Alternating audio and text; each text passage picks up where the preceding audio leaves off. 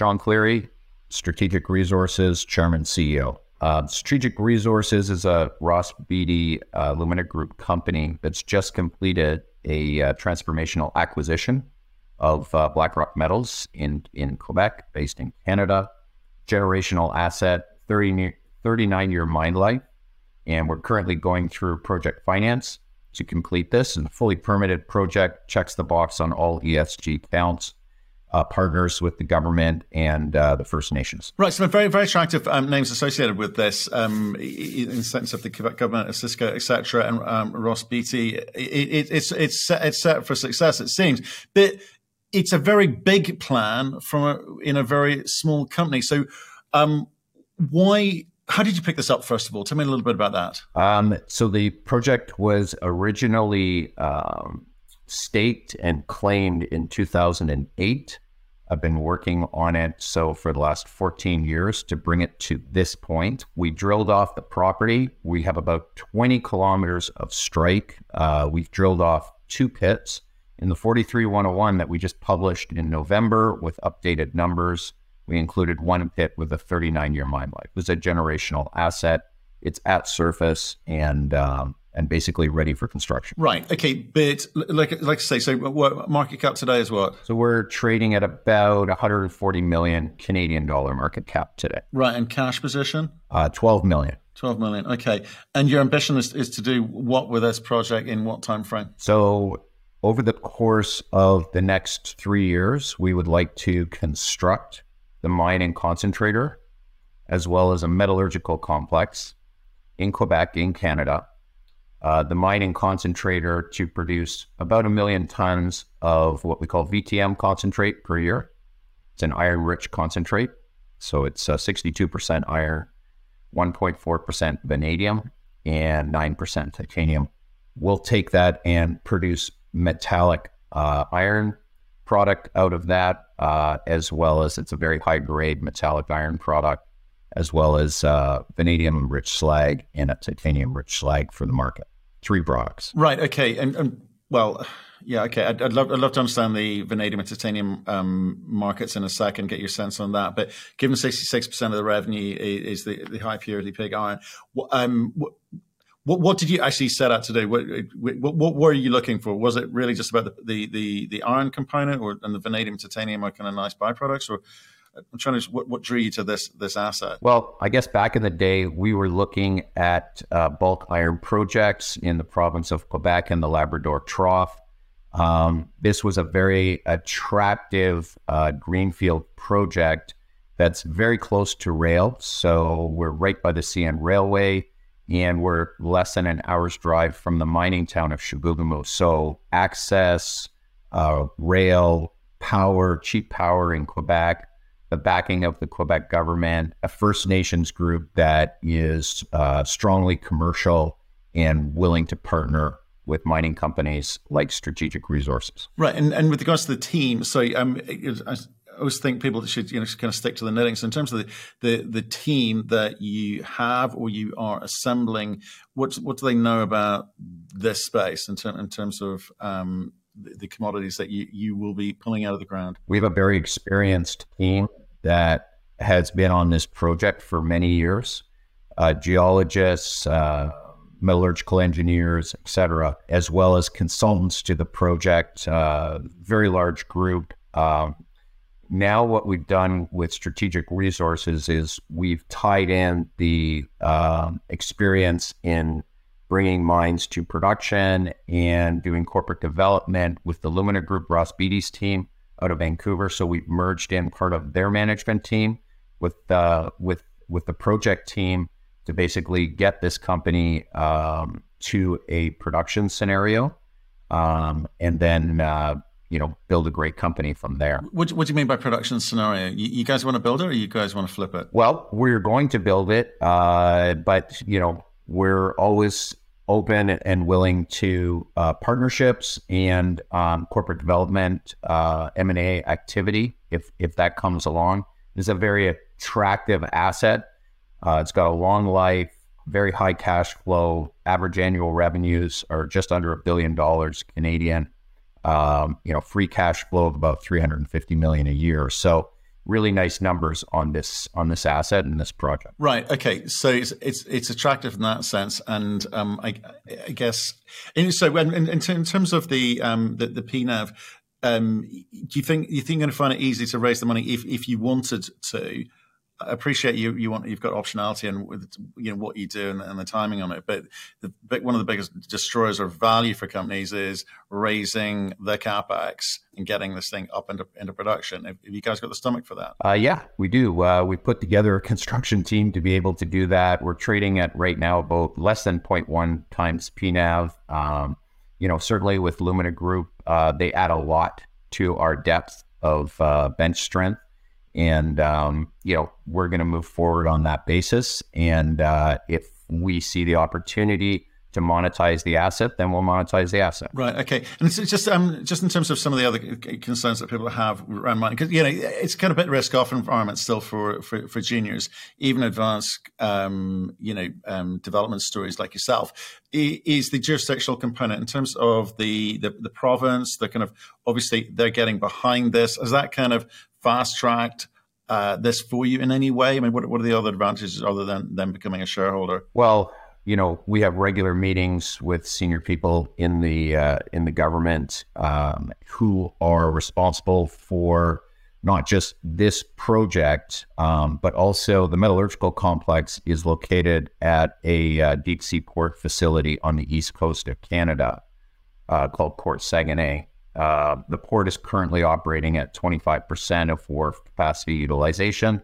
So there's lots of room for this project at that location. And we have a long-term lease now on an industrial park that is adjacent to the wharf, which is the location of the construction of the metallurgical complex. Now, related to that, we have some, sub-infrastructure projects which are funded by the government, different governments, different levels of government in Quebec.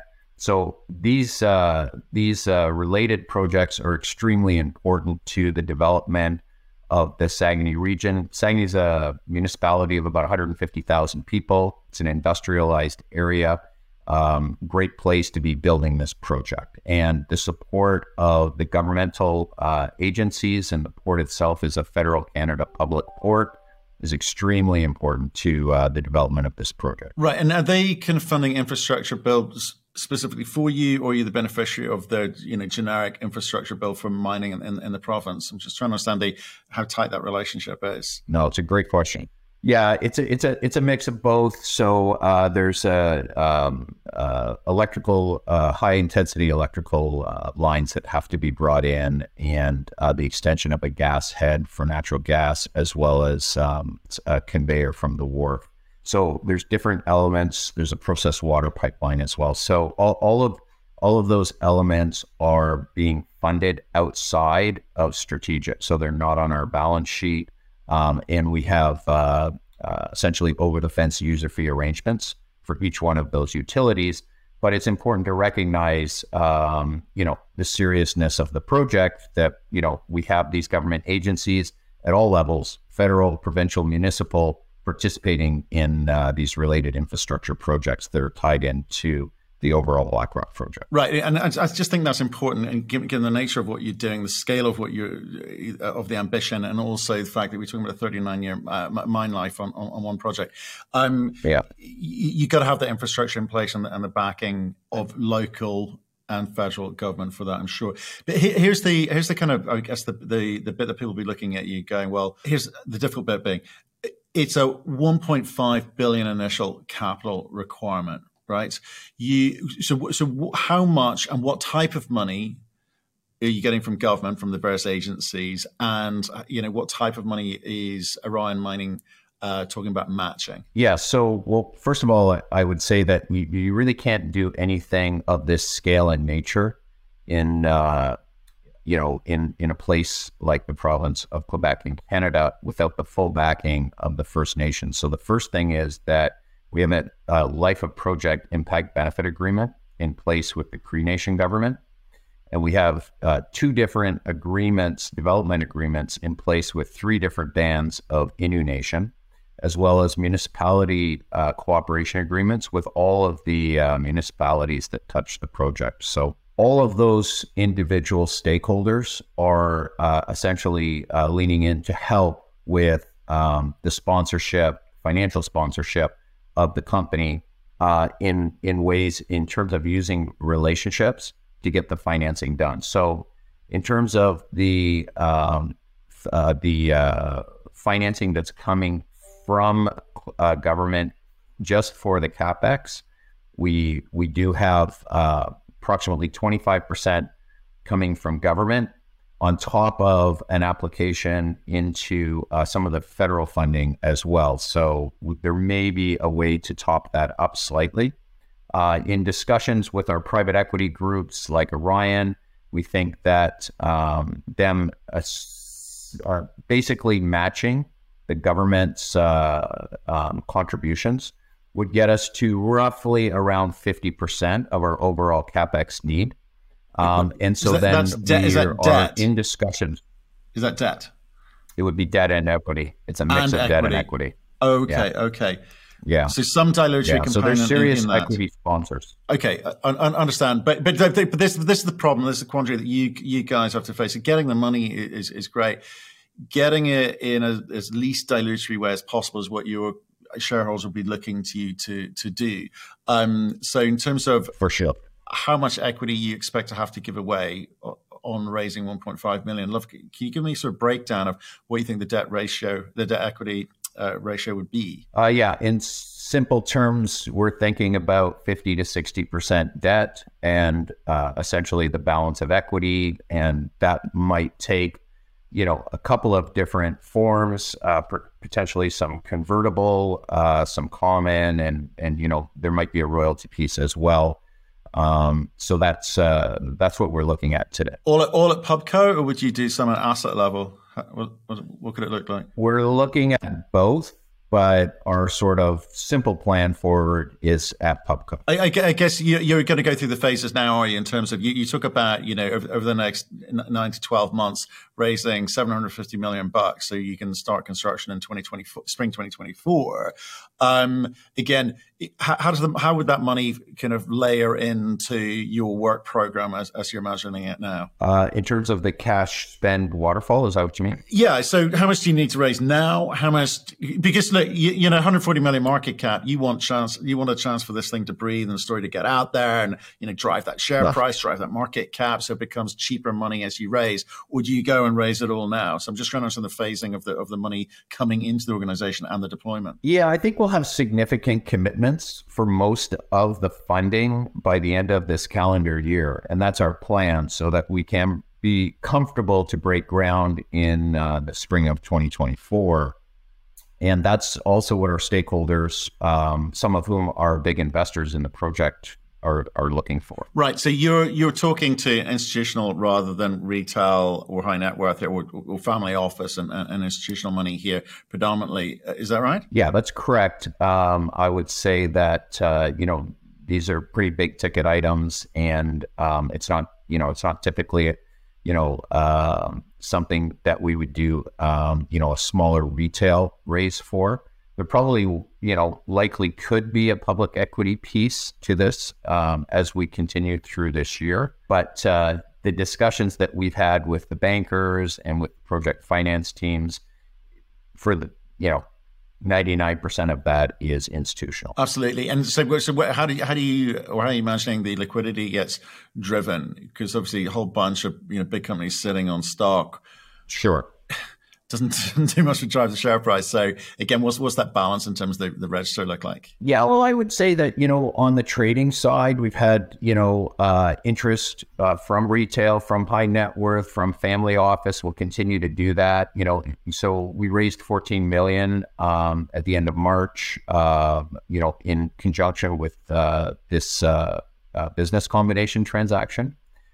So that was, essentially, 75% institutional and about 25%, 30% retail, high net worth. So we'll continue to do that. We'll continue to get the story out there. We'll work hard to explain to people what we're doing and why we're doing it and why this is going to be a great company. Okay, and just tell me this in terms of those institutional conversations, but I guess more recently conversations with government and various government bodies is in Canada we're seeing a huge support for all things green, net zero, and ESG. So you've got green steel, you got low carbon pig iron production, you've got vanadium batteries feeding into the kind of the energy storage narrative down the line, and obviously you've been very clear about First Nations support and therefore presumably accompanying ESG credentials. So is there any pressure on you to actually deliver on that, deliver on those things as the project develops and actually gets into production? Are there any kind of punitive measures in place for you if you don't do those things? Because a lot of people talk a good game.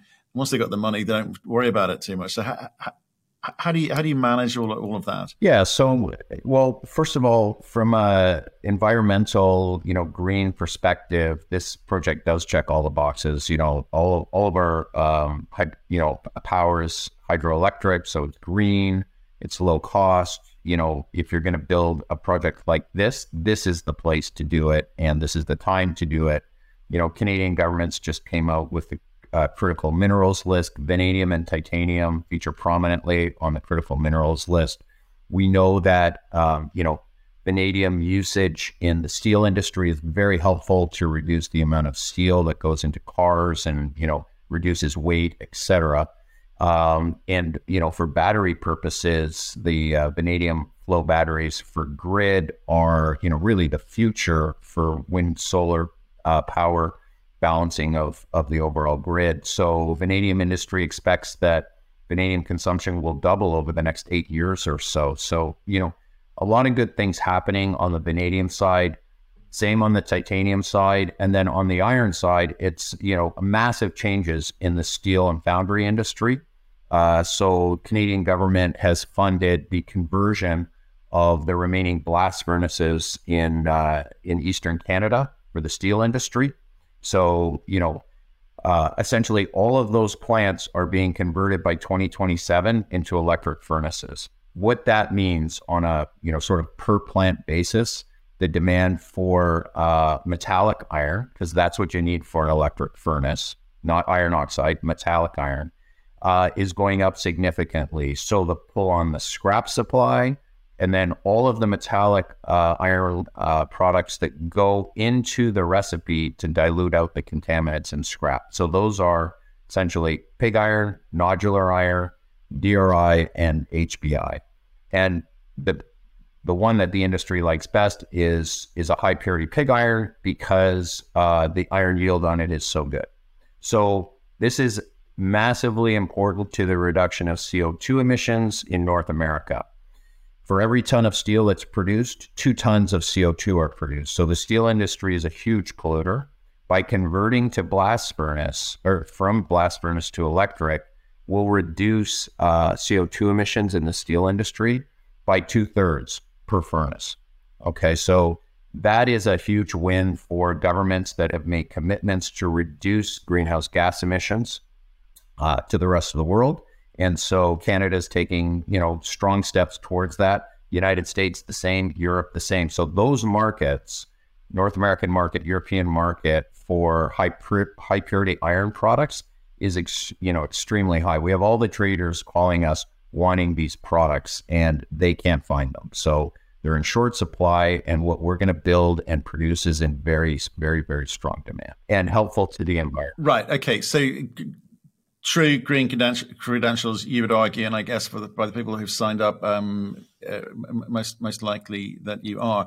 Just very quickly, Finland, Mustavaara, what are you doing with it? Are you going to flip that out, sell it, just park it up for now? So Finland is a former producer. So Mustavaara project it's a former vanadium iron producer. Used to produce about 10% of the world's vanadium. It's currently shut down. I think our focus is on the Blackrock project in Quebec, with, the idea that we could eventually restart Mustavaara and supply. It's a very similar grade and concentrate that we could supply into the met facility in Quebec. Alternatively, we've got the optionality to flip it out. So we'd like to see Finland stay in the strategic resource portfolio, but we're always open to opportunity. Okay. So I just wanted to so for now, your flagship, your focus is in Quebec. That's where Correct. your money's going, and that's where your time and effort is being spent. Okay, just want to be clear with that. And with regards to, just if I may come back to the money thing, because that's what people are going to be looking for in terms of. I just want to leave this conversation really clear in my head. You've got, I think you said, was it 12 million in the bank now, or thereabouts? Correct. Yeah, having raised 14 million recently. How much of your time is going to be spent on, because you've got the 43-101, and you've got a team you said who can build this thing, and you want to focus on obviously raising the capital. So is your time, have you done everything you need to do apart from raising the money? Because you're fully permitted, etc. I want to know where you're spending your efforts out here. Is it pounding the streets and you're trying to work out where the money's coming from? It's a great question, Matt. I would say like most of our time is focused right now on the project financing. We have most of the detailed engineering done for the mine site and a good chunk of detailed engineering done for the metallurgical complex. So once we, sort of have good visibility on the remaining part of the capital, we'll spend, sort of 4 to 6 months completing the detailed engineering, and then we'll be ready to break ground. Right. So the expectation is that there'll be no conditions precedent or nothing taxing, certainly not in terms of timing, timing permits or licenses. That's all kind of geared. First Nations agreements in place. So there should be. Well, what do you think the obstacles could be for anyone looking in at these? These are large tickets you're asking people to raise. So what would they be looking at? Yeah, for sure. So, there's been CapEx inflation. So overall inflation, that has to be closely managed and monitored. So we just updated all of our numbers in the 43-101 that we just published. Right. Taking into account all that COVID inflation. Some things are coming down now, which is a positive. I think the depth and experience of the engineering team is critical, both for the design of the plant, all the pilot work that's been done that has been completed to prove out the metallurgy of the products, and then the construction team. So we're building in a very industrialized area that has a lot of experience in both mine building and met plants. So, we're comfortable with the group that we put together in terms of project management, et cetera. But I think those are the focus areas for investors. Okay. And obviously commodity prices, right. Metal super cycle coming. We need all of the above. I'm very pro money, so I'm asking this in that context. Is obviously vanadium's had a sort of a bit of an erratic time since 2000. Well, for a long time, but 2016 onwards is a kind of strange looking chart. And given it's what is it, 25% of the value of the metal in the ground? Yeah. Is that right? Okay. Correct. Yeah. You must have an expectation of what's going to happen there, because obviously, I think you said in your presentation, it's, vanadium batteries are fairly nascent in terms of the technology there. Use in stainless steel continues to kind of, drive that market. How essential is the vanadium revenue to this? Can you just remind me of some of the numbers here? Can this stand up on its own 2 feet with just the iron component? Yes. So that's kind of the way we look at it, Matt, is, basically the iron can pay for all the costs of the project, and it's very stable. It's, growing. And, a lot of industry experts see a lot more growth on that iron side. So that's core to the overall business plan.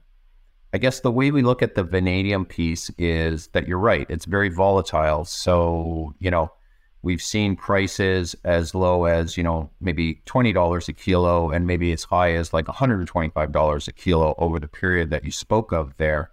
And that's kind of how we look at it, because in those peak pricing times, we're exposed to the pricing. That's the way our tolling and offtake agreements will work for the vanadium. And we want that exposure to the volatility because, when we get into high price vanadium territory, that's an opportunity to, essentially print a lot of money for the company, pay down debt. And we've seen other vanadium players do that in the past. But none of them have had the, 2/3 of revenue coming from the iron side. So very stable from the iron side, great opportunity on the vanadium side to be able to, have some really good quarters. And then really the titanium is just, cherry on top. Right. Okay. And with regards to, obviously, we understand the CapEx numbers. Actually, let's keep it real simple. So the payback is how quick? Yeah. So initial capital about 1.5 billion Canadian, and EBITDA just under 500 million a year. We're looking at after-tax cash flow of about 350 million a year. So 4 years essentially on an after-tax cash flow basis. Project IRR is 18%. Okay, which is solid. NPV for the project is like about 2 billion. Yeah. So it's solid, steady state. Call it 40 year life of mine. Okay, which is fine. And obviously, people may not have the benefit while listening to this or watching this of looking at the charts, but they should. In terms of it feels like a fairly steady state, certainly in terms of the free cash flow component. Is that the idea, or do you feel you need to kind of ramp things up in the earlier years to kind of help that kind of payback periods? I mean, how are you approaching this? I guess a lot. Well, we have lots of interesting additional phases to the project, which are expansion opportunities. So, we drilled off a second pit at the deposit, so we could increase the scale of the mining and the rate of mining. So that would be a simple growth opportunity. At the, within the tailings that we produce, we have a very nice ilmenite component. So that's additional titanium resource, which we could put in a grinding and flotation circuit to produce a separate ilmenite, which is a titanium feedstock concentrate. So that's a very interesting expansion opportunity for going forward. On top of that, we're fully permitted for a ferrovanadium plant and an electrolyte plant at the Port of Saguenay in Quebec. So we have not included that in this phase of scope for the project. So we could forward integrate to produce our own ferrovanadium at the port. And then we've got Mustavaara, so the $2 billion NPV doesn't include Mustavaara. That's on top. That's a very interesting asset. And there's all kinds of optionality that's built into that. So, we have some really, I would say neat and interesting future phases to the overall project and for the company. And would you argue that the build design is fairly simple? I get it big, but it's fairly simple. There's no sort of new technologies here. This is fairly standard stuff. It will take 4 years to build, and then maybe another year to ramp up. Is that the way you're looking at it? The deposit, the deposit itself is a magnetite, so it's highly magnetic. So it's crush grind, magnetic separation. For the VTM concentrate, there's no flotation required. So it's trucked to a rail loading station and goes down the CN rail line to the Port of Saguenay, where it's processed. And all of the processing metallurgically is very simple and straightforward. And, these are old technologies. There's nothing new about it. I would say the configuration of what we're doing for VTM is somewhat unique in that we're doing it in a cleaner, greener way than anybody else in the industry. So, Tenova, which is our OEM on the furnace at at Saguenay has told us this will be the cleanest and greenest iron plant in the world. Well, to that point, I mean, when we've looked at other commodities who are feeding into the kind of the battery, the EV thematic, more conventional, the coppers and nickels and lithiums of the world, they're looking at premium pricing depending on the jurisdictions. Obviously, North America, everyone's got their own critical mineral list going at the moment, and there's some real drivers there for OEMs to demand the greenest possible commodities used within their product.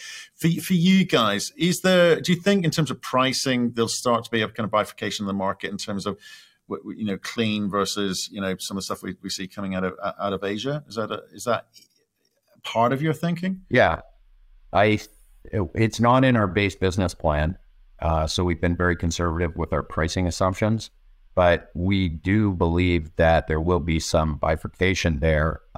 There's certainly a lot of discussion going on around that, and government policy is going to lean that way with, various carbon taxes being put in place at different borders, et cetera. So for sure, products down the road that are, greener and cleaner, and, those OEMs, the end buyers, the users of these products are looking at, their life cycle analysis to understand, what, they're buying and, how carbon intensive and how polluting are those products. So we do see that in the future. It's not exactly clear how it's all going to play out. Yeah, it's interesting times. Certainly, governments and politicians taking great strides to get their green badges on.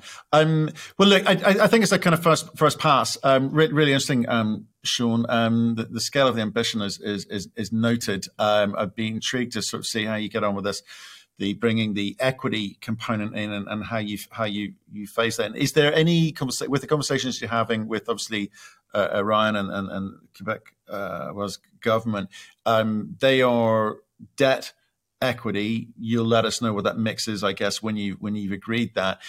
At that point, you have those agreements in principle for what the amounts are and the cost of that money to you. Is that the time you kind of step forward and invite other, whether it be institutional money or potentially even industry money in, and what's the sort of timing of that? So yeah, we're out there right now doing that, and we'd like to see everything put in place, Q3, Q4 at this. Which bit? Sorry, just in case I'm missing it, Sean, have you already got an agreement in principle about the cost of the money from Orion and the Quebec West government? No, we're currently working on that piece, as well as, we're out there looking for the balance of the financing that is required. And we're currently doing meetings, and, we're in discussions with interested parties right now. Okay. So, it always comes back to money, sorry for me. When you mentioned convertibles, are you saying that either of those two groups are looking at convertibles as part of this? Is that why it's debt equity? Is that what there could be a convertible piece. It's not exactly clear yet. I think that'll get right. In the next month or two, we'll be able to clarify what the forward capital structure will be exactly. Based on the interest and based on right. And do you need that? I was going to say based on what the cost of debt is going to be. So, because I think that's really going to factor into the decisions there. Right, because there's the lead orders, and everything kind of spins off of that. And that's why I'm interested in sort of your options for mitigating the kind of dilutory component. Now, I guess for you, given the bulk of it's institutional, they've got a much longer view of these things. It's less of a concern. And I guess with the convert component, it gives you and with the debt at some later point a chance to kind of refinance this thing out if the markets pick up as well, right. I suspect. Great. Well, look, Sean, love the story. Thanks for making time to come and speak with us, and good luck in getting out there and sharing your story with everyone. Thank you. Well, thank you, Matt. Appreciate it.